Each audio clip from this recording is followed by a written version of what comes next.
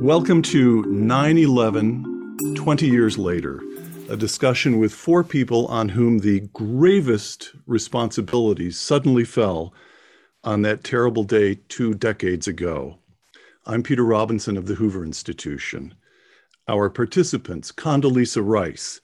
On September 11, 2001, Condi Rice was National Security Advisor to President George W. Bush. In the president's second term, she would serve as Secretary of State, and today, Secretary Rice serves as Director of the Hoover Institution. James Mattis. On September 11th, Jim Mattis was a Brigadier General in the United States Marines. In less than 2 months, he would lead Marines into combat in Afghanistan, and 2 years later in Iraq. During the Trump administration, Jim served as Secretary of Defense. Today, Secretary Mattis is a fellow at the Hoover Institution. John Taylor. On September 11th, John Taylor was serving as Undersecretary of Treasury for International Affairs. Today, John is a fellow again at the Hoover Institution. Karen Hughes. On September 11, Karen was serving as White House Director of Communications and counselor to President Bush. A few years later, she would become Undersecretary of State for Public Diplomacy and Public Affairs. Today, Ambassador Hughes serves as Worldwide Vice Chair of Burson-Marsteller. The day. On the morning of September 11th, 2001, President Bush awoke in Sarasota, Florida, where he would attend an education event at a local elementary school. In Washington and New York, Americans went to work under cloudless skies on a flawless early autumn day. 8:46 in the morning, a commercial aircraft plows into the North Tower of the World Trade Center. 9 in the morning, the Port Authority orders the World Trade Center evacuated. 9:03, a second commercial aircraft, this one crashes into the South Tower. 9:37, a third plane crashes into the Pentagon. 9:59, the South Tower of the World Trade Center collapses. 10:03, a fourth plane crashes, this one near Shanksville, Pennsylvania. It would later emerge that passengers had recaptured the plane from the terrorists who had hijacked it, intentionally forcing the plane down in an empty field. 10:28 a.m., the North Tower collapses. 2,997 people either died or sustained injuries from which they would soon die, all in less than 2 hours on a beautiful autumn morning. Where were you? Condi Rice, where were you? How did you first learn of the attacks? And I think this is something we all felt, but how did you process the information? Did it seem at first unreal to you, Condi? Well, it was a day that none of us will ever forget. It started like any other day. I was actually supposed to give a speech later in the day about national defense. And so I had not traveled with President Bush. It was our pre-9/11 thinking that he was on a domestic trip. And so I didn't travel with him, and neither did my deputy, Steve Hadley. And I was at my desk, and my young assistant, who was an Army officer, yelled, a plane has hit the World Trade Center. And I thought, well, that's a strange accident. And I said, was it a private plane? He said, no, it was a commercial airliner. I got on the phone with President Bush, and he was at this children's event in Florida, an education event. And he also said that's a strange accident. But within a few minutes, as you've gone through the timeline, it's really kind of chilling to realize how quickly things evolved. I went downstairs to have my normal staff meeting, and within a few minutes, someone handed me a note and said a second plane had hit the World Trade Center. Now we knew it was a terrorist attack. I then went into the Situation Room to try to reach the national security principals. Colin Powell was actually at an event in Peru, an Organization of American States meeting. He was trying to get back. He was then Secretary of Defense. Secretary of State. Secretary of State. Colin Powell, right? And then they said that George Tenet, the CIA director, had already gone to a bunker. They couldn't reach Secretary Rumsfeld. His phone was just ringing and ringing and ringing. We looked Secretary of Defense. We looked behind us, the plane had hit the Pentagon. And at that point, the Secret Service said, you've got to get to a bunker. Planes are flying into buildings all over Washington, D.C. And to be honest, I don't remember how I felt. I just remember sort of being levitated toward the bunker, stopping actually to call my relatives. You know, the Rices and Rays, they would have made their way to DC. I had to let them know I was all right. And then to talk one more time to the president. And I did something I had never done before and I would never do again. When he said, I'm coming back, I raised my voice to the president of the United States. And I said, you cannot come back here. It's not safe. The United States is under attack. Karen, where were you? How did this information reach you? I was actually, I had never been asked that direct question before. I was actually in the shower in my home in Washington. And the reason is September 10th is my wedding anniversary. And I made a last minute decision not to travel to Florida with President Bush, even though I had been scheduled to go, because I didn't want my husband to think that my important job was more important than he was. And I'd never missed a wedding anniversary dinner with him. And so I stayed in Washington to have that dinner with him. And the next morning, because the housing secretary had learned that I was staying in Washington, and so he asked me to attend a Habitat for Humanity event with him. And that required wearing blue jeans and a t-shirt. And President Bush, out of respect for the office, did not allow blue jeans in the West Wing. So I took the opportunity to sleep in a little late, skip the morning 7 a.m. staff meeting at the West Wing. And so I was in the shower when my chief of staff called from the White House and told my husband, asked for me. My husband said she's in the shower.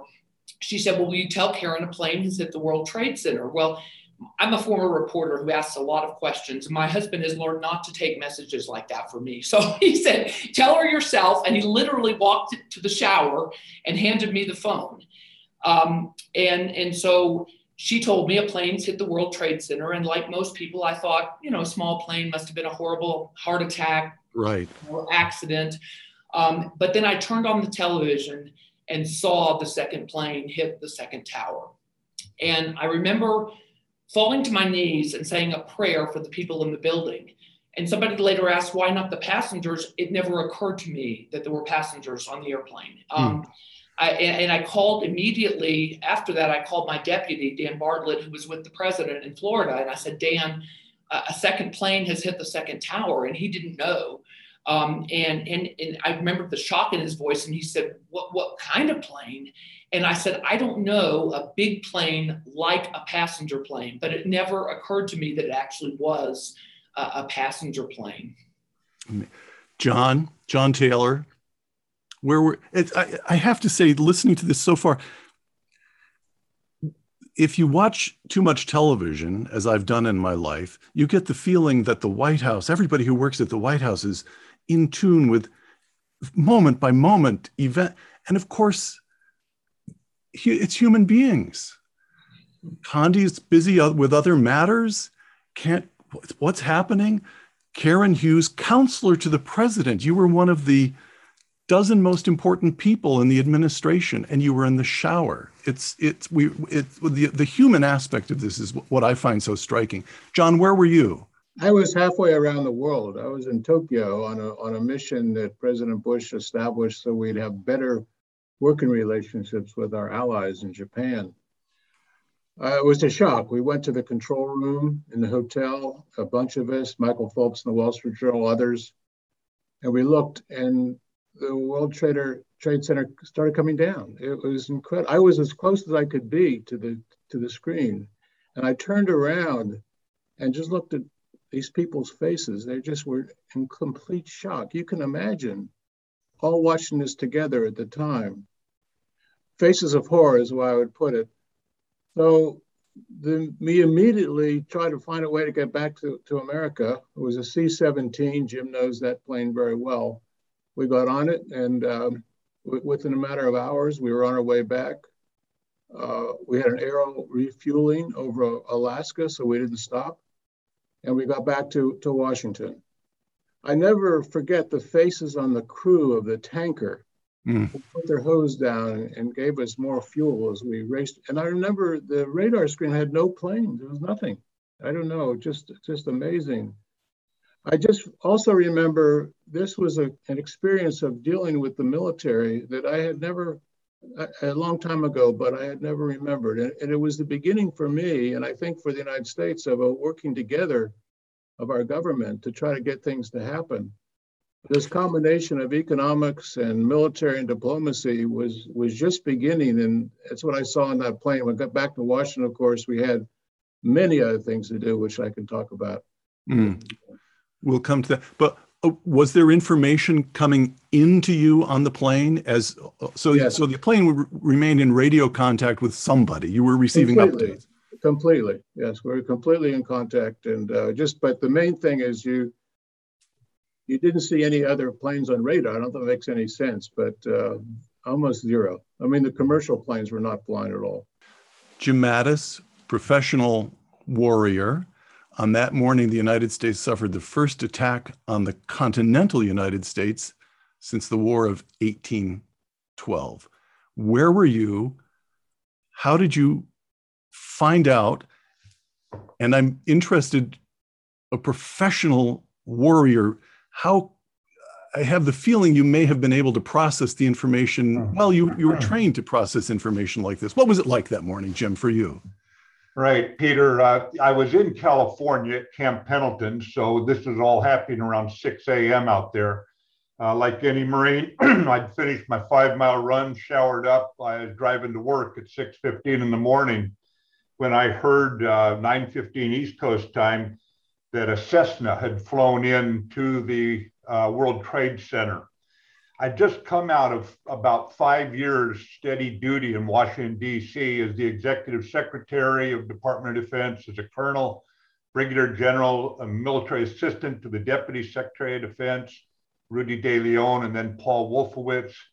And immediately I knew it was a terrorist attack. There was no doubt in my mind. We'd known they were coming. We couldn't figure out how or when, but there was something big coming. And I knew immediately that we'd been hit, even before the second tower was hit, before I knew it was an airliner. I was actually happy it was a Cessna when I first heard it. Was my thinking that thank God it wasn't something bigger, which unfortunately was not the case. But I think the thing that really struck me, and I've talked to many military officers and intelligence officers since as well, was that we'd failed. Like you said, Peter, the first time we'd been attacked on our homeland, I mean, the Japanese had shelled the Oregon coast from a submarine, small things, but this was the first time. But there was a sense of absolute failure. This was what we were designed to prevent.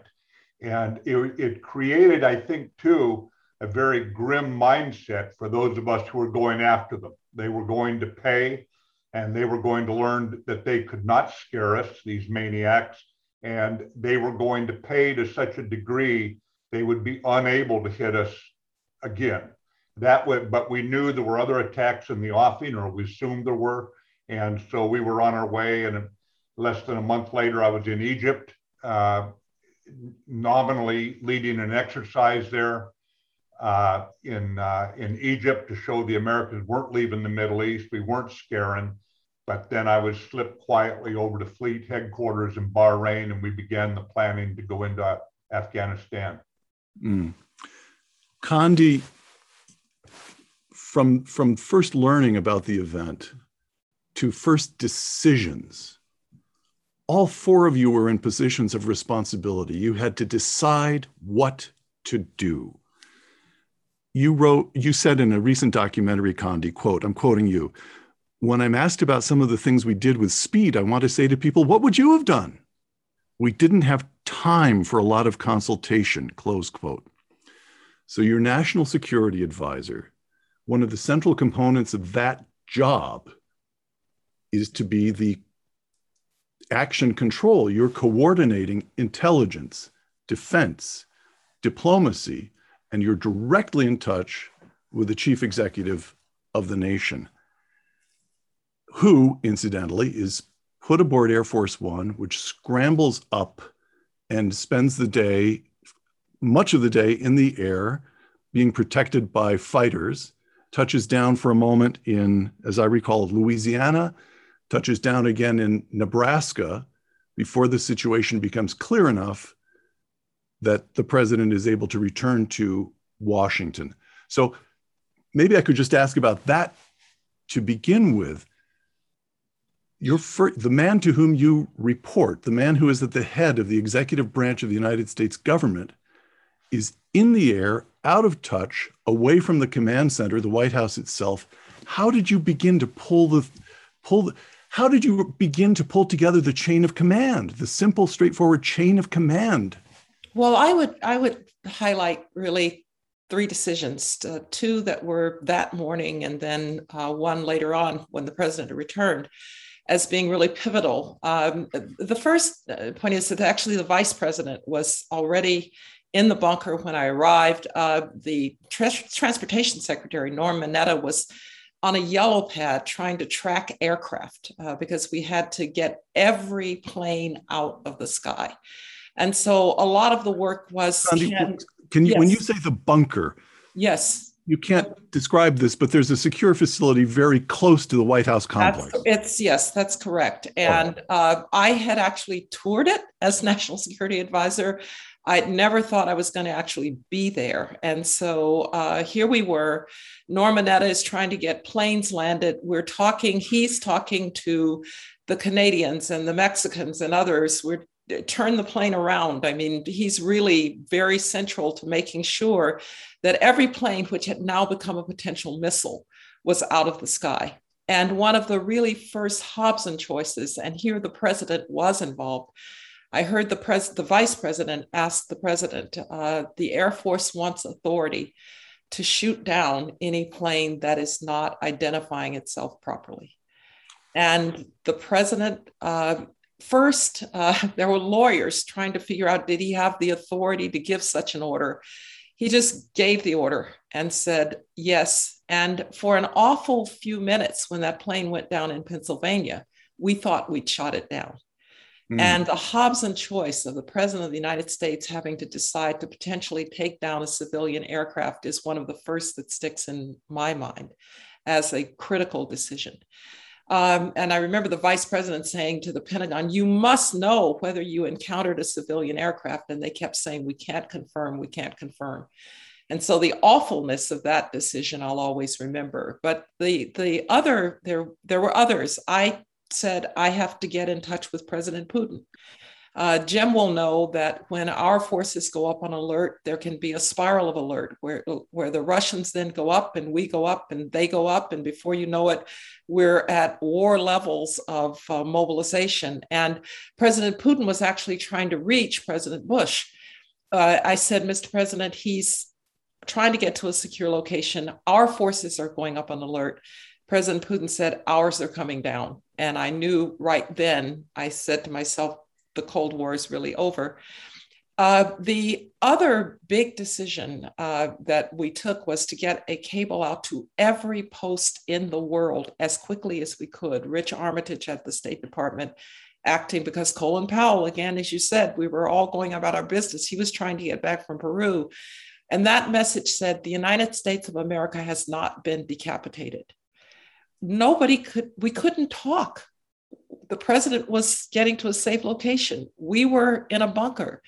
The pictures were awful. You want your friends and your foes to know that you're functioning. And so that was another very important decision. And maybe a little bit later, I'll talk about the one that gave us the phrase that will always be associated with President Bush. If you harbor a terrorist, we will treat you as a terrorist. And that's a decision that came a little bit later in the day in which Karen was involved. Karen, also in a recent documentary, and this is describing a video conference with the president, who at this point I believe he's in Nebraska at this point. I'm quoting you, Karen. President Bush practically came through the television screen. So a couple of questions. Describe what you meant by that. And then also, I'm a former speechwriter. He made a decision that he would address the nation that night. He spoke for 4.5 minutes Here is the first sentence. Today, our fellow citizens, our way of life, and our very freedom came under attack in a series of deliberate and deadly terrorist attacks. That speech had to be composed quickly. It had to reassure the nation. It had to show the chief executive in control of the situation.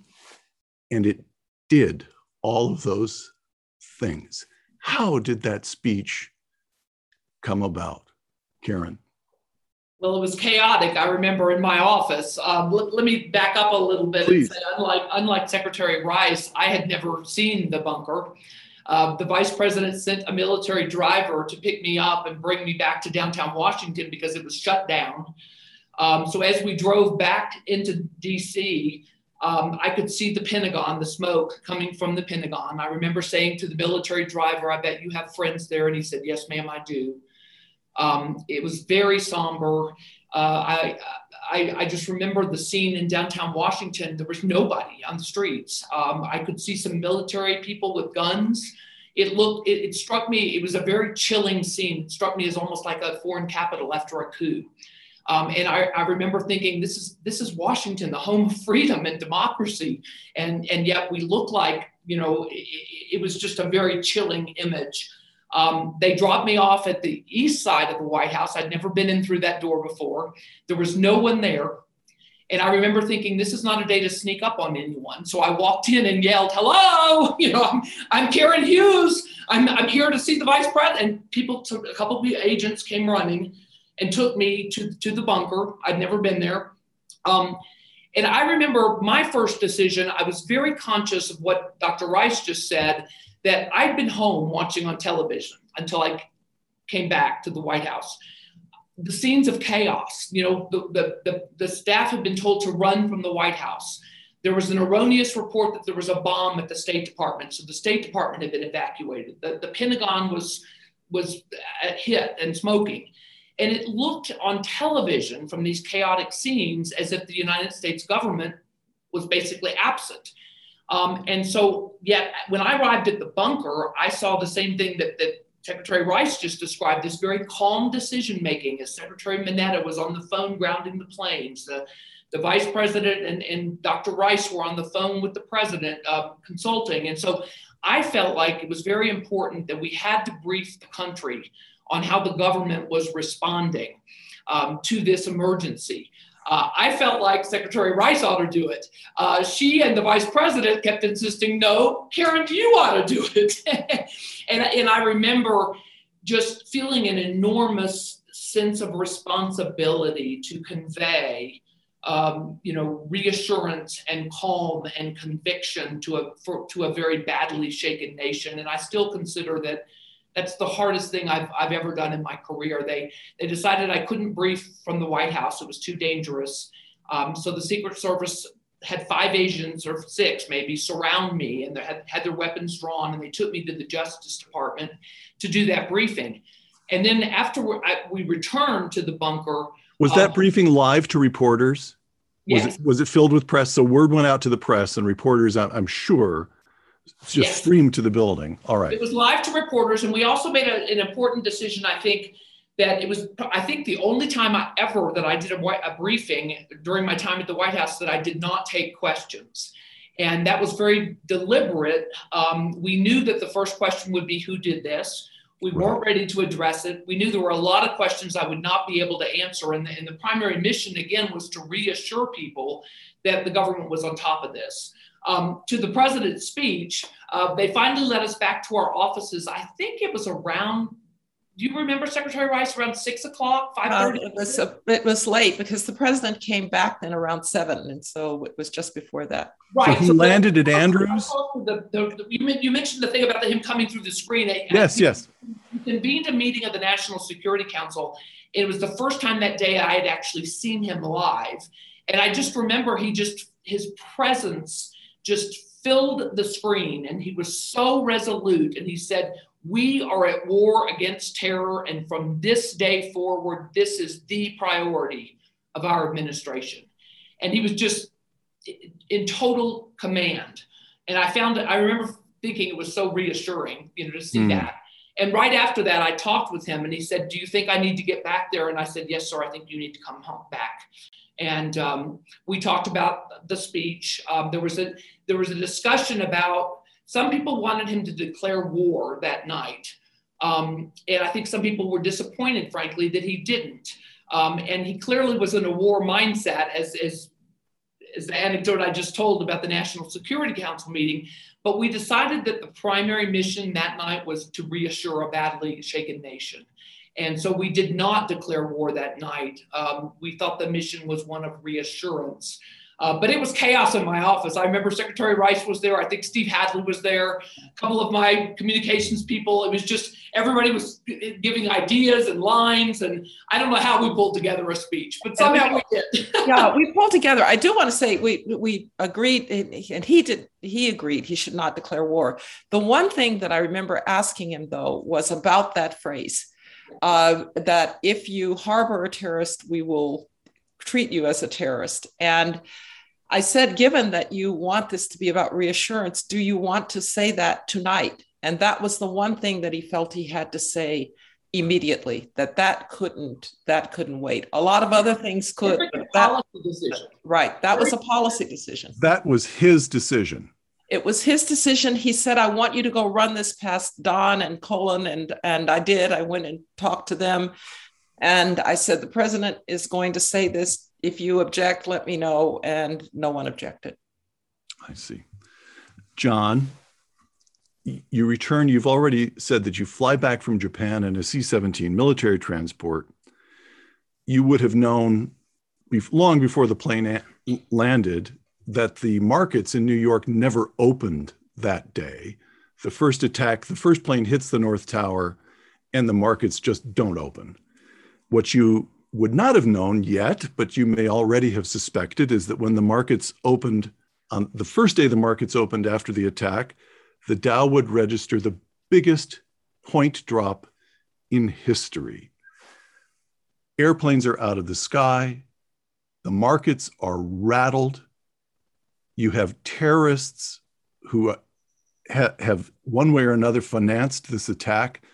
You have all at Treasury, we think of, figure out how many bonds to sell this week, figure out the T-bills. No, Treasury became central to defense in a matter of hours. Yes. So how do you sort through priorities? What are the decisions that get made at Treasury? Well, the first thing, just your question reminds me, is to be as calm as possible. I mean, given what you just heard Karen and Condi talk about, that is hard. But at the same time, America's alive. We have terrible damage in Wall Street, but markets can function. I think that message was out there. But then, Peter, we had a lot to do specifically. You mentioned terrorist financing. That probably occupied our time right away at the Treasury. By the way, we're just away from the White House. I went to hundreds of meetings in the Situation Room, and I just thank Condi and Karen for all the work. But this stopping the terrorist financing was a big deal. I think the support from the rest of the government was good. I just have a line. President Bush in the Rose Garden said, this war on terrorism will be fought on a variety of fronts. The front lines will look different from wars in the past. It is a war that will require the United States to use our influence in a variety of areas in order to win it. And one area is financial. This was essentially a rallying cry for a lot of people to do this. Condi noted that there's an inherent turf battle in this area. All sorts of agencies are involved in finance. And I think she said, John, we need an action plan. So within a matter of hours, we got a good action plan. And we wanted to be sure there weren't turf battles that prevented information. So we had a phrase, convey information, don't contain information. And I think this idea of stopping the flow of money was key. That's the stopping the terrorist financing. Part of it was simply to stop the flow of money to the bad guys. But there was also a lot of financial intelligence that came from this network. And we emphasized that. That was a part of the spirit. We set up a war room in the Treasury. John, I just want to, on that point, so Treasury became its own source of intel. Oh, of course. You've got defense intel, you've got CIA, established intel agencies, but Treasury develops its own source of intel on the terrorists. Is that correct? Yes, but of course we're depending on the intelligence agencies. And this is something which I think is important. I think the coordination or the cooperation with the state and Defense Department was key. We didn't have enough of that. We set up a poster in the Treasury, the North Lobby, and said, "We are at war. Are you doing all you can?" And so the idea is that we were trying to work as much as we can. And by the way, in many meetings in the Situation Room, I'd make a comment about the economics, and the Secretary of State or Defense, oh, there goes Taylor again, talk about the economics. And the thing is, it was hard to get it in. Let me mention one other thing. I think the international support was huge. We spent a lot of time on the phone, first with the G7, and then that spread out. I've never experienced such cooperation. Everybody was our friend. It didn't last as long as I would like, but everybody was our friend, and that made it possible to do things we couldn't have done otherwise. The UN Security Council helped, Condi helped. And I mentioned one other thing, which I was kind of proud of at the time. There was a report of the 9/11 Commission. It came a little later. It gave us an A-. It was the only A. There were C's and there were D's, even an F. So I'm sure they missed the important parts, and they just, oh my gosh, treasuries, we got to give them some grade. Anyway, we got an A- and a sea of C's and D's and F's. So I'll stop there. Jim Mattis, you went to war. You went to war. Between Vietnam and Afghanistan, there had been conflicts, of course, from Grenada to bombings in the Balkan Peninsula, Serbia, and so forth. But as a professional, what was it like to be fighting on behalf of a nation? I don't know how to put this, is a crude way to put it, but the nation was roused and angry and righteous and unified. Did that make a difference to you as a professional? Not really. I would just tell you that really what happened was many years of naval deployments. At least I'll tell you, because I was a tactical commander in the naval service, Navy Marine deployments. This was situation normal, crisis deployments, routine deployments. There was a conviction best summed up by one of my Marine from New York, who, by the way, was Muslim, who told me, "This is a perfect war, General. They want to die and we want to kill them." I mean, I'm giving you the rough soldier's humor that allows them to go forward into the uncertain terrain of the battlefield with a certain amount of conviction. And he summed it up, I think, for a lot of us. And the international support that John was talking about was immediately felt in the military area as well. And the CIA military connection that's really restarted there has held all the way through to this day, where the military relations of trust and the CIA military spirit of collaboration unleashed, I think, a very effective early campaign in Afghanistan when we were having to do things that were at the limit of man and machine. They were so far inland. Dr. Rice and the State Department team were getting us air bases up on the northern flank of Afghanistan, this sort of thing. But really, it was what we do. And we had, the most important thing was we had the logistics legs to do it. We had 11 nations come in without a whole lot of MOUs or treaties or anything else, just show up. We had the Norwegians there and the Jordanians, the Turks, Canadians, New Zealanders, Australians. The Germans were there. I just checked to make sure they were on our side this time. They were, so tally ho, let's go. But we were united as far as going after the terrorists. We lost much of that unity of purpose with the attack into Iraq a year and a half later, 2 years later. But at that time, it was exactly what a national security advisor who gave a 1-hour class to all new brigadier generals and rear admirals that I was in. The advisor was Dr. Condi Rice, and she said, we do things with our allies, not to them.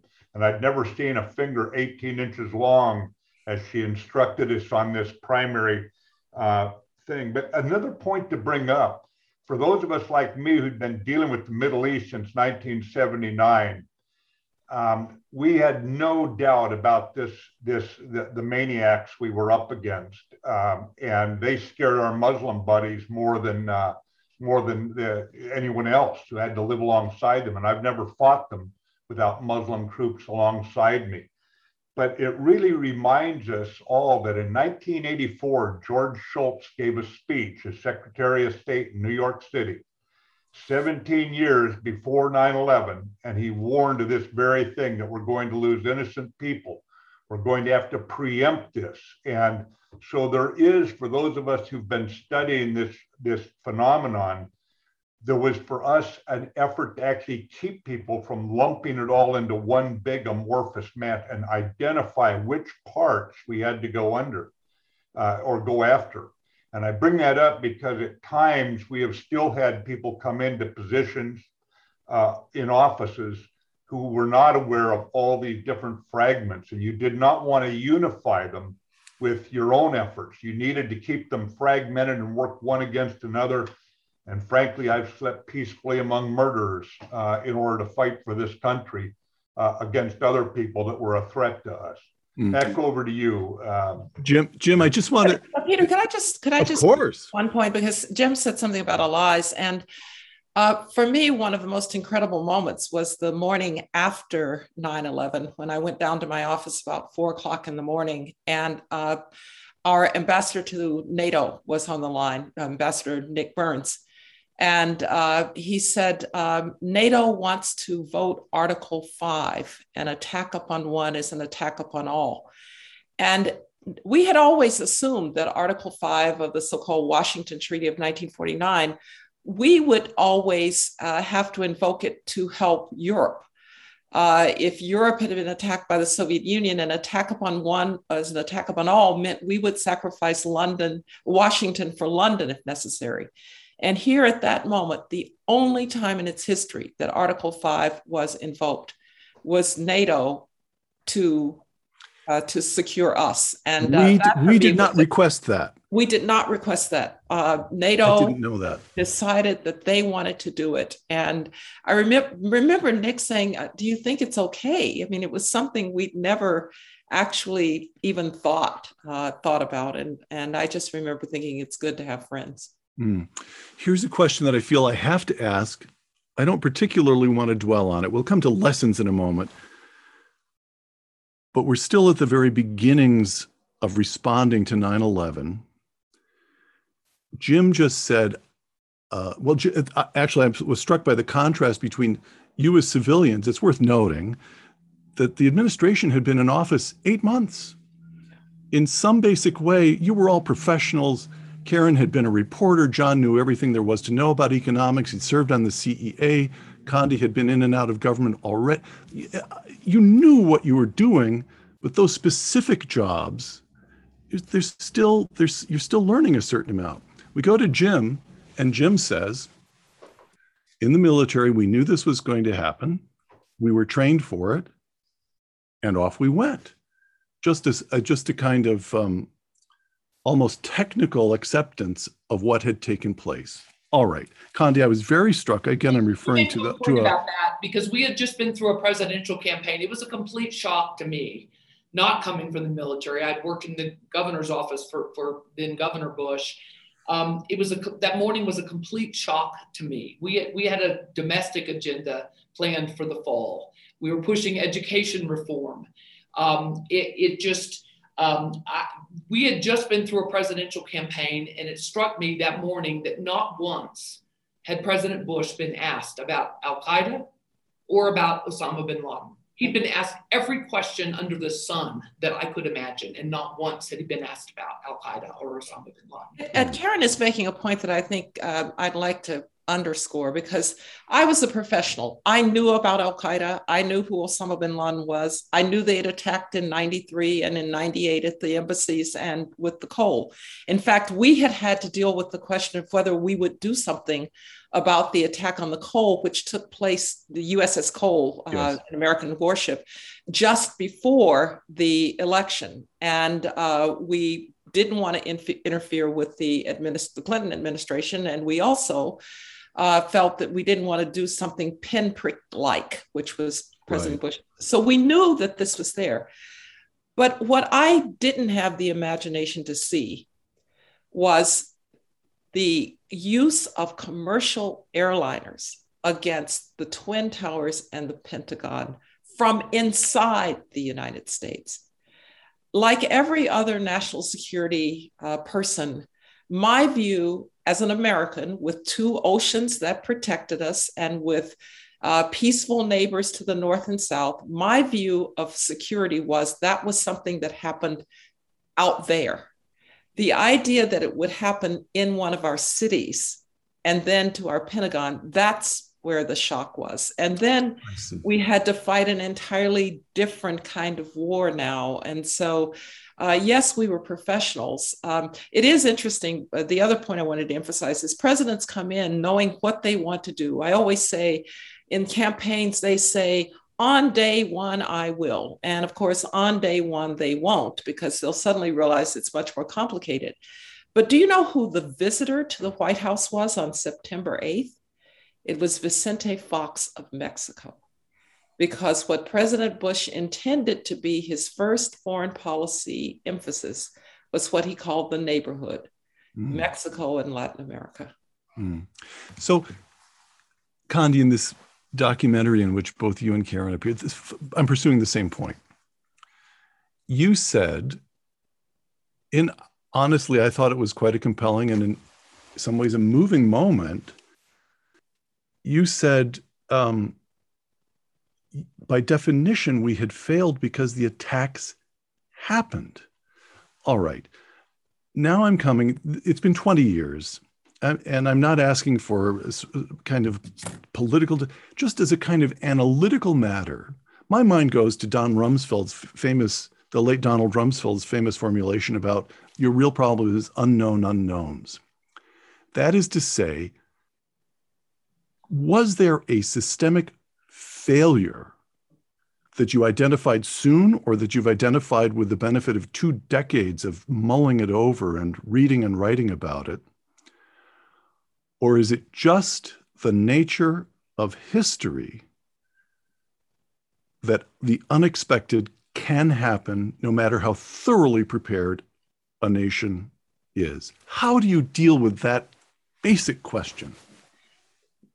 Every incident like this in history, if you look back, you could have seen it coming. Of course.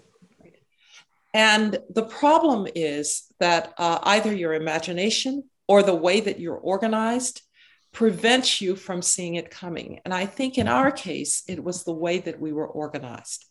We know, for instance, that despite the fact, as Jem has mentioned, of what we were experiencing in the Middle East, of the fact that we knew these terrorists existed, that the 93 bombing had happened at in New York before. But despite that, we had intelligence organized so that the CIA did what was foreign and the FBI did what was domestic. And it turns out that seam between domestic intelligence and foreign intelligence was one of the biggest problems. If the FBI and the CIA had talked on September 8th, 2001, the way that they would talk today, the FBI probably would have told the CIA that there was this guy named Moussaoui who was taking flight lessons in Arizona and only wanted to know how to go one way. If they had been talking, somebody would have known that on September 8th, Hamzi al-Mitar, who would become one of the hijackers, had made a phone call from San Diego to Afghanistan. If anybody had known that Hamzi al-Mitar was in San Diego, spotlights would have gone off because he was a known terrorist. But we weren't organized in a way to make that seam between the soil of the United States and what happened outside the country for very good reasons. Again, no attacks on our territory for 100 years. But more importantly, because we had civil liberties concerns about the sharing of foreign intelligence and domestic intelligence and what that meant.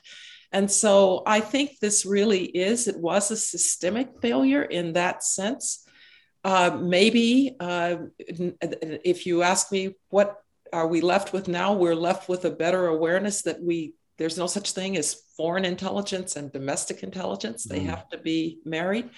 But yes, I think that, and I've said before, I feel great remorse because, as Jim said, people in the military were saying we failed. I felt we too had failed. We'd done everything we knew how to do, but by definition, we hadn't done enough. Could I move?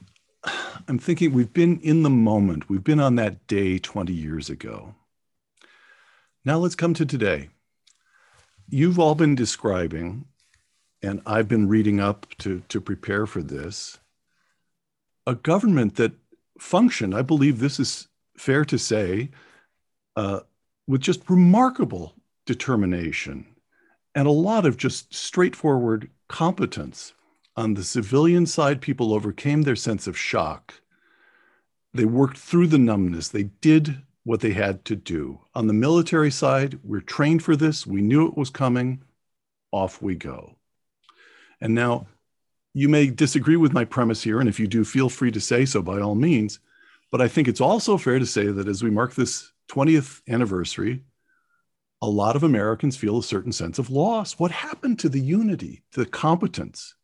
Bret Stephens in the New York Times just this week, quote, he's talking about the memorial on the site of the World Trade Center in New York, quote, water cascading into one void, then trickling out of sight into another, has never felt more fitting, close quote.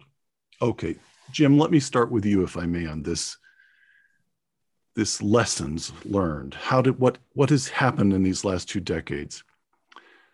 We begin our airstrikes in Afghanistan on October 7th, 2001, and on December 22nd, a new government of Afghanistan takes office. Time elapsed from the first airstrikes to a new government. In other words, to a victory, 2.5 months. We remain in Afghanistan another 2 decades and then withdraw this past summer in, correct me again, feel free to correct me, but in what I would regard as shocking disarray. Again, Bret Stephens in the New York Times just this week, quote, we find ourselves commemorating the first great jihadist victory over America in 2001, right after delivering the second great jihadist victory over America in 2021. So Jim, what has happened between a sharp, quick victory and where we are today? Peter, you have to look at the 2 fundamental elements of radical jihad, violent jihad. The Shia side, supported by Iran, you know them, and I know them as Lebanese Hezbollah and associated elements, declare war on us in 1983. The Al-Qaeda Sunni side, associated elements, ISIS and all those, in the mid-90s, they declare war on us. They're fighting a long war. And war is a fundamentally unpredictable phenomenon. You cannot predict where it's going to go. And like any crisis, and war is always a crisis, even if you start managing it as if it's an everyday operation, because it remains unpredictable. What you have is a race between time and knowledge. And as the new knowledge comes in, you have to adjust things. I think what happened was we failed to create a strategy that kept that unity together as its primary strength. That unity we all saw from our allies and even from some of the most unlikely people. I mean, Russia's the first foreign country to put up a memorial to our killed on 9/11 over on Bayonne, New Jersey side. A single teardrop that's about 20 feet tall, held, and you look through the two towers that are holding it. I bring this up because the CIA and the US military are the two parts of our government organized for competition. That's all they deal with. In their thinking about the world, it's compete, compete, compete. So for us, we could go forward and say, this is what we do. The larger issue of an integrated national strategy is one that I would say if you are going to have a limited war, then you make very clear the limited political end state. You do not put troop caps on. I was under a troop cap in my first 30 days ashore. Already troop caps had been imposed on me. Why did we cap it? As a Gold Star mother put it to me once when I was sitting in her living room with her husband and her daughter talking about the son they had lost. She said, if the generals asked for 20,000 and you have 1 million troops, why didn't you send 40,000? What, this is a Gold Star mother who has put her son on the altar of freedom and lost him. And how do you answer someone that we would respond instead of limiting and defining our war aims for the long term so that we know what we want a better peace to look like, we limited our military means. We have raised an entire generation of soldiers now who think it's normal to fight with no reserve in theater because they're under such limit. I mean, right down sometimes to how many dozen troops we can have on a certain operation imposed politically. And I think what happens then, because you don't get the strategy right, we had the strategy right going in. No doubt whatsoever. But when we are going to sustain the effort, a strategy is an appetite suppressant. It keeps you from going too far on certain things. But you want to put in all the troops you need plus a reserve to end it as quickly as you can, the military side of it. And at some point, there's a transition where Treasury guys and state people are doing more than you're doing, education are doing more than you're doing, as the military maintains the security. And I think it was that failure to think strategically in the longer run. And we've got to bring up Iraq at this point. I am flown out of Afghanistan in March. Airplane comes in, takes me back to fleet headquarters, and they tell me an airplane's waiting. I have to go back to California and get the 1st Marine Division ready to invade Iraq. And I said, why? And the Admiral says they think Iraq had something to do with 9/11 and they've got weapons of mass destruction. I said, they can't move without our bombers bombing them over Southern Watch and Northern. They said, Brigadier General, go back and get the division ready to go to war. Already we were shifting our special forces, our Marines, over to another fight. And it hit me personally. And so I stopped thinking, frankly, about Afghanistan. After all, we'd won, right? War is unpredictable, enemy in for an unlimited war. We wanted a limited war, but we didn't define the limits politically. We only defined them militarily. And now the table is set for a very bad outcome against an enemy that's been fighting a long war against us since 1983, 1995. Yeah, if I could just right here in terms of this idea of the long war, I would agree with Jim, but I maybe would put it a little bit differently. I think we allowed the wrong narrative to emerge about Afghanistan. Mm-hmm. When I think about Afghanistan, I actually think Korea. Now, why do I say that? Mm-hmm. We fought to a stalemate in Korea. We've still never won that war. It's still an armistice. It's 70 years later, and we have 28,000 American forces in South Korea because we do not believe that the 500,000 man sophisticated South Korean force can hold off that crazy man to the north. And so the right narrative for a war that, by the way, President Bush said in his address to the Congress on September 20th, he said, this is a war that I will not be won on my watch. I will pass it to my successor and to my successor and to my successor. So when I hear this is our longest war, I say, no, our longest war is still Korea. It's still underway. And oh, by the way, Korea was not democratic for decades. We had a government in South Korea that was actually a military dictatorship, and we stayed.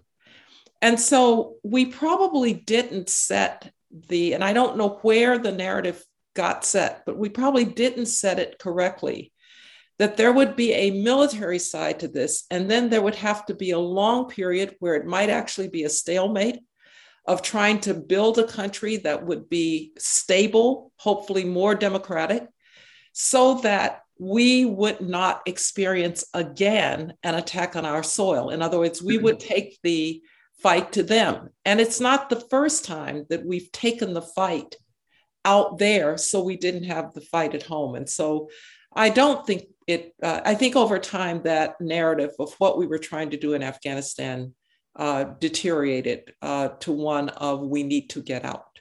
Condi, Jim raised Iraq. And speaking of narratives, here's the narrative. It's as easy as can be. Afghanistan was a war we had to fight, and the nation was unified in fighting that war. And then your chief executive decided to invade Iraq in March 2003. And our allies said, what? And a lot of the American people began to say, what? So, you know, you were there and you've been thinking about things for 20 years. So I have a feeling you have an answer. You have a way of handling that narrative. How do you handle that? Yeah, well, it's really interesting because after being told that we'd not connected the dots on Afghanistan and that, in fact, we had therefore seen 9/11, we tried to connect the dots on Iraq. And given the failures in intelligence there and the problems with intelligence there, and by the way, I don't blame our intelligence agencies. Mm-hmm. It's very hard to follow the weapons of mass destruction programs of a government, an opaque government that's hiding them. But it wasn't as if Saddam Hussein suddenly emerged on the Bush administration's watch. We'd fought a war against him in 1990, a war that also, by the way, had ended in an armistice. We were trying to hold him in check by what the president calls Swiss cheese-like sanctions that were falling apart under the UN's inability to continue to carry them out. He was shooting at our aircraft every day. I remember one of the first conversations with Don Rumsfeld, then Secretary of Defense, was what happens if he actually gets lucky and shoots one of our planes down? Then what do we do? And so Saddam Hussein was a threat. We thought that he was rebuilding his weapons of mass destruction. And the question was, do you wait until he's rebuilt them? Or do you do something about it now? And you say, Peter, our allies said what?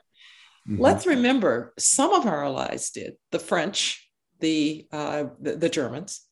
But some of our allies, including the British, the Australians, and the Polish, were in with us on the very first attack on Iraq, that first night. So the president felt that the international community had not been attentive to Saddam Hussein's constantly breaking of 17 different Security Council resolutions, and it was time to take care of it. In retrospect, if we had known that he had not built his weapons of mass destruction to the levels that we thought, might we have done something differently? Perhaps. But what you know today can affect what you do tomorrow, but not what you did yesterday. Right. Let me chime in on that because yes, I had left the White House late in the summer of 2002. And I remember seeing some discussion of Iraq, and I called the president and asked him about it. And he had me fly out to California, I don't know if you remember, Condi, and have dinner with Condi. And Condi, as Condi described looking at threats in the world in the new light of 9/11. And that Saddam was a unique threat, not for any single reason, but for a confluence of them, as she just explained. And I think in the media coverage, it sometimes got boiled down to, well, it was just one thing, but it was a confluence of things. And later after that, President Bush invited me to a meeting at Camp David with him and Secretary Rice and with Prime Minister Tony Blair and his national security advisor. And I remember being struck at here is George W. Bush, a conservative Republican leader, and Tony Blair, a much more liberal, progressive Labor leader. Labor Party, yes. And they saw the threat in exactly the same way. And I sat at Camp David and listened to them talk about it. And they saw the threat from Saddam, from Iraq in exactly the same way. All right, Karen, you used to be a reporter. You at the White House, you're in charge of communications. When you leave the White House, it's to go to the State Department to handle public diplomacy. You're at Burson Marsteller now. Your whole professional career has in one way or another been narratives. What do we say? How do we persuade people? Let me quote you, Dan Henninger, in yesterday's Wall Street Journal. Notwithstanding his broad initial support, again, this unity that we all talked about, all remembered. I was just watching, the four of you were there. Notwithstanding his broad initial support, President Bush was loathed the next 7 years by Democrats, the media, and a mocking entertainment complex, close quote. Is that just a reassertion of normal American politics after the shock and horror of September 11th wears off? Or is there something more dangerous, more toxic to our ability to live together as fellow Americans and to pursue policy in the world, to remain unified enough to pursue policy in the world? What happened? I mean, to put it crudely, in those first weeks after 9/11, his approval ratings are just as high as they can be. And by the time he leaves office, he's dipped into the 30s from time to time. He's all right. I do just want to mention, though, Peter, he was elected. Yes, he was reelected. Yes, he was reelected. That's right. That's right. But you get the point you all get the point that we had this moment of unity. And then the polarization that we recognized that has become almost normal today begins to set in, and even the president's admirers are saying, "What's happened here? What's happened here?" Karen, what did happen? I think part of it is you make tough decisions, right? And sometimes people don't agree with those decisions. And I would argue that two of the toughest decisions that President Bush had to make actually paved the way for his successor, President Obama, to be more successful than he otherwise would have been. And those two are the surge of troops in Iraq, which allowed us to end that on a much better basis, certainly, than the travesty that we've seen in Afghanistan. But the second was the financial rescue, the TARP, which was very unpopular. His own Republicans were furious with him about that. Yet that allowed the economy to be rebuilt and allowed him to hand off a much better situation to President Obama. So, I think part of it is you make tough decisions that people don't like. And maybe those decisions look different over time. And I think as people look back on those two decisions, history will give President Bush a lot of credit for making very courageous decisions that his own party that was against, the surge and the TARP, the financial rescue. So I think that history will give him far better credit, and you're already starting to see a lot more affection and appreciation, I think, right, for him, and the decency and the conviction that he brought. The thing I worry most about is what the general said about the political will to sustain the effort. I just think it's tragic that we have 170,000, I believe, troops around the world today. 2,500 of them were in Afghanistan. And we're giving the people there the ability to live in a freer society, particularly women and girls. And yet we somehow, since President Bush left office, I think have lost the political will to see the long game, to see if somebody asked me the other day, what would you tell young people who weren't alive during 9/11? And I would tell them it could happen again. Okay. Unfortunately, we face a lot of, we face this ideology, this very radical, violent, extremist ideology, as General Mattis said, in different forms and in different places across the world. And we have got to somehow find the way and find the political will to sustain an effort against that. Let me take that question. I'm sorry, Condi. Can I just ask? I just wanted to mention, by the way, Harry Truman's popularity rating when he left office was 30%. And he is a great man. He was a great president. But I just want to make a point about the long game here. In his farewell address, he said, "We will one day win the Cold War." Everybody probably laughed at him at that point. But I did want to make a point about this, what we now see.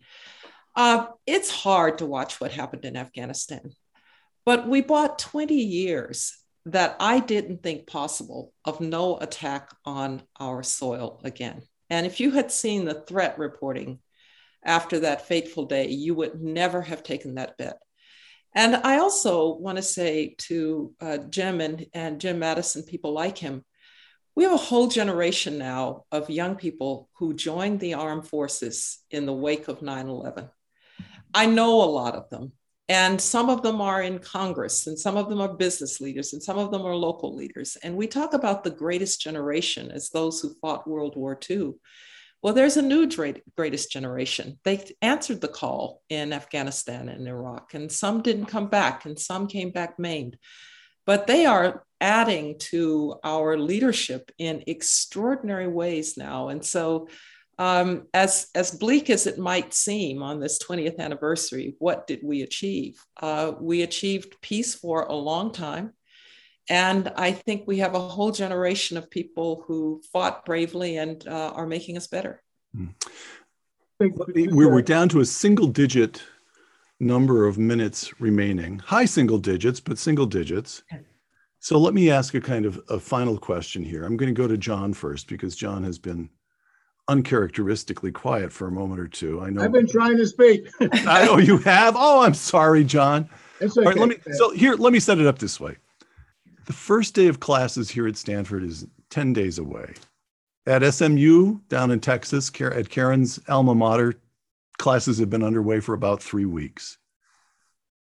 Think of the freshmen arriving at American campuses across the country this year. They were all born after 9/11 took place. They were born a year or 2 years after it took place. Condi Rice in yesterday's Wall Street Journal, quote, "We must tell the story to those who were not old enough to feel the horror and sadness of that day," close quote.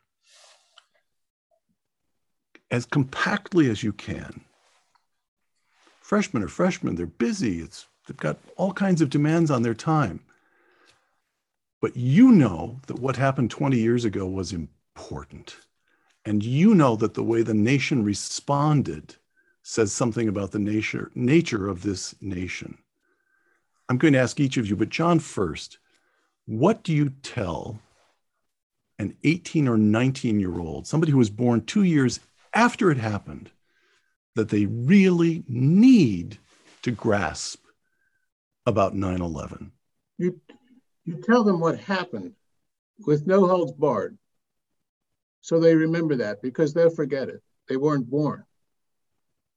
You tell them, if those of us who are involved, who went to Afghanistan several times, who went to Iraq several times, you tell them about the stories of what it was like to sleep on the floor and have your suit look completely covered with dust and have to go about your day. You remind them, like I went to college, I was in college in 1966. That was 20 years after World War II. There wasn't enough talking about it then. All I learned about World War II, I learned from my dad, who was fought in the Pacific. And I think now you have to do more of that. I'm teaching freshmen on September 20th. I taught freshmen back when I first came back from government. It's the same story. But I think where's ROTC? Where's our OTC? Where's the emphasis on the military? We can't forget that. It's a very important part of our culture. And I don't think we're doing enough of that now. It's going the other way. And let's not forget what Condi was saying. There were some very positive things that happened.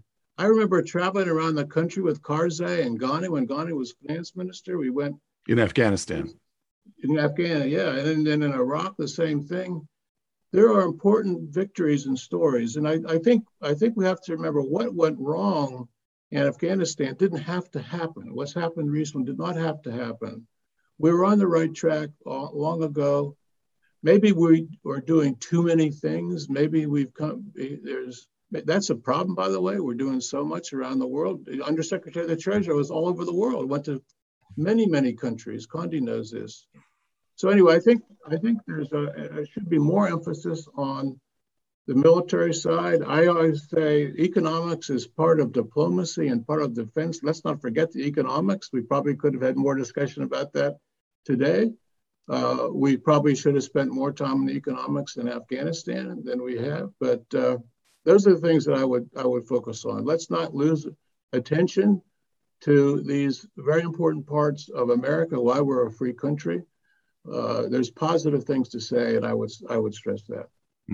Jim, what would you tell an 18 or 19-year-old that he or she needs to understand? Yeah, I would draw on what John and Condi have said. Number one, put it in human terms. Don't talk statistics or years and that sort of thing. Talk about human beings who are in America. Talk about nearly 3,000 innocent citizens of 91 countries, murdered on our shore. Of 42,000, New York City police could not stop those airplanes coming in.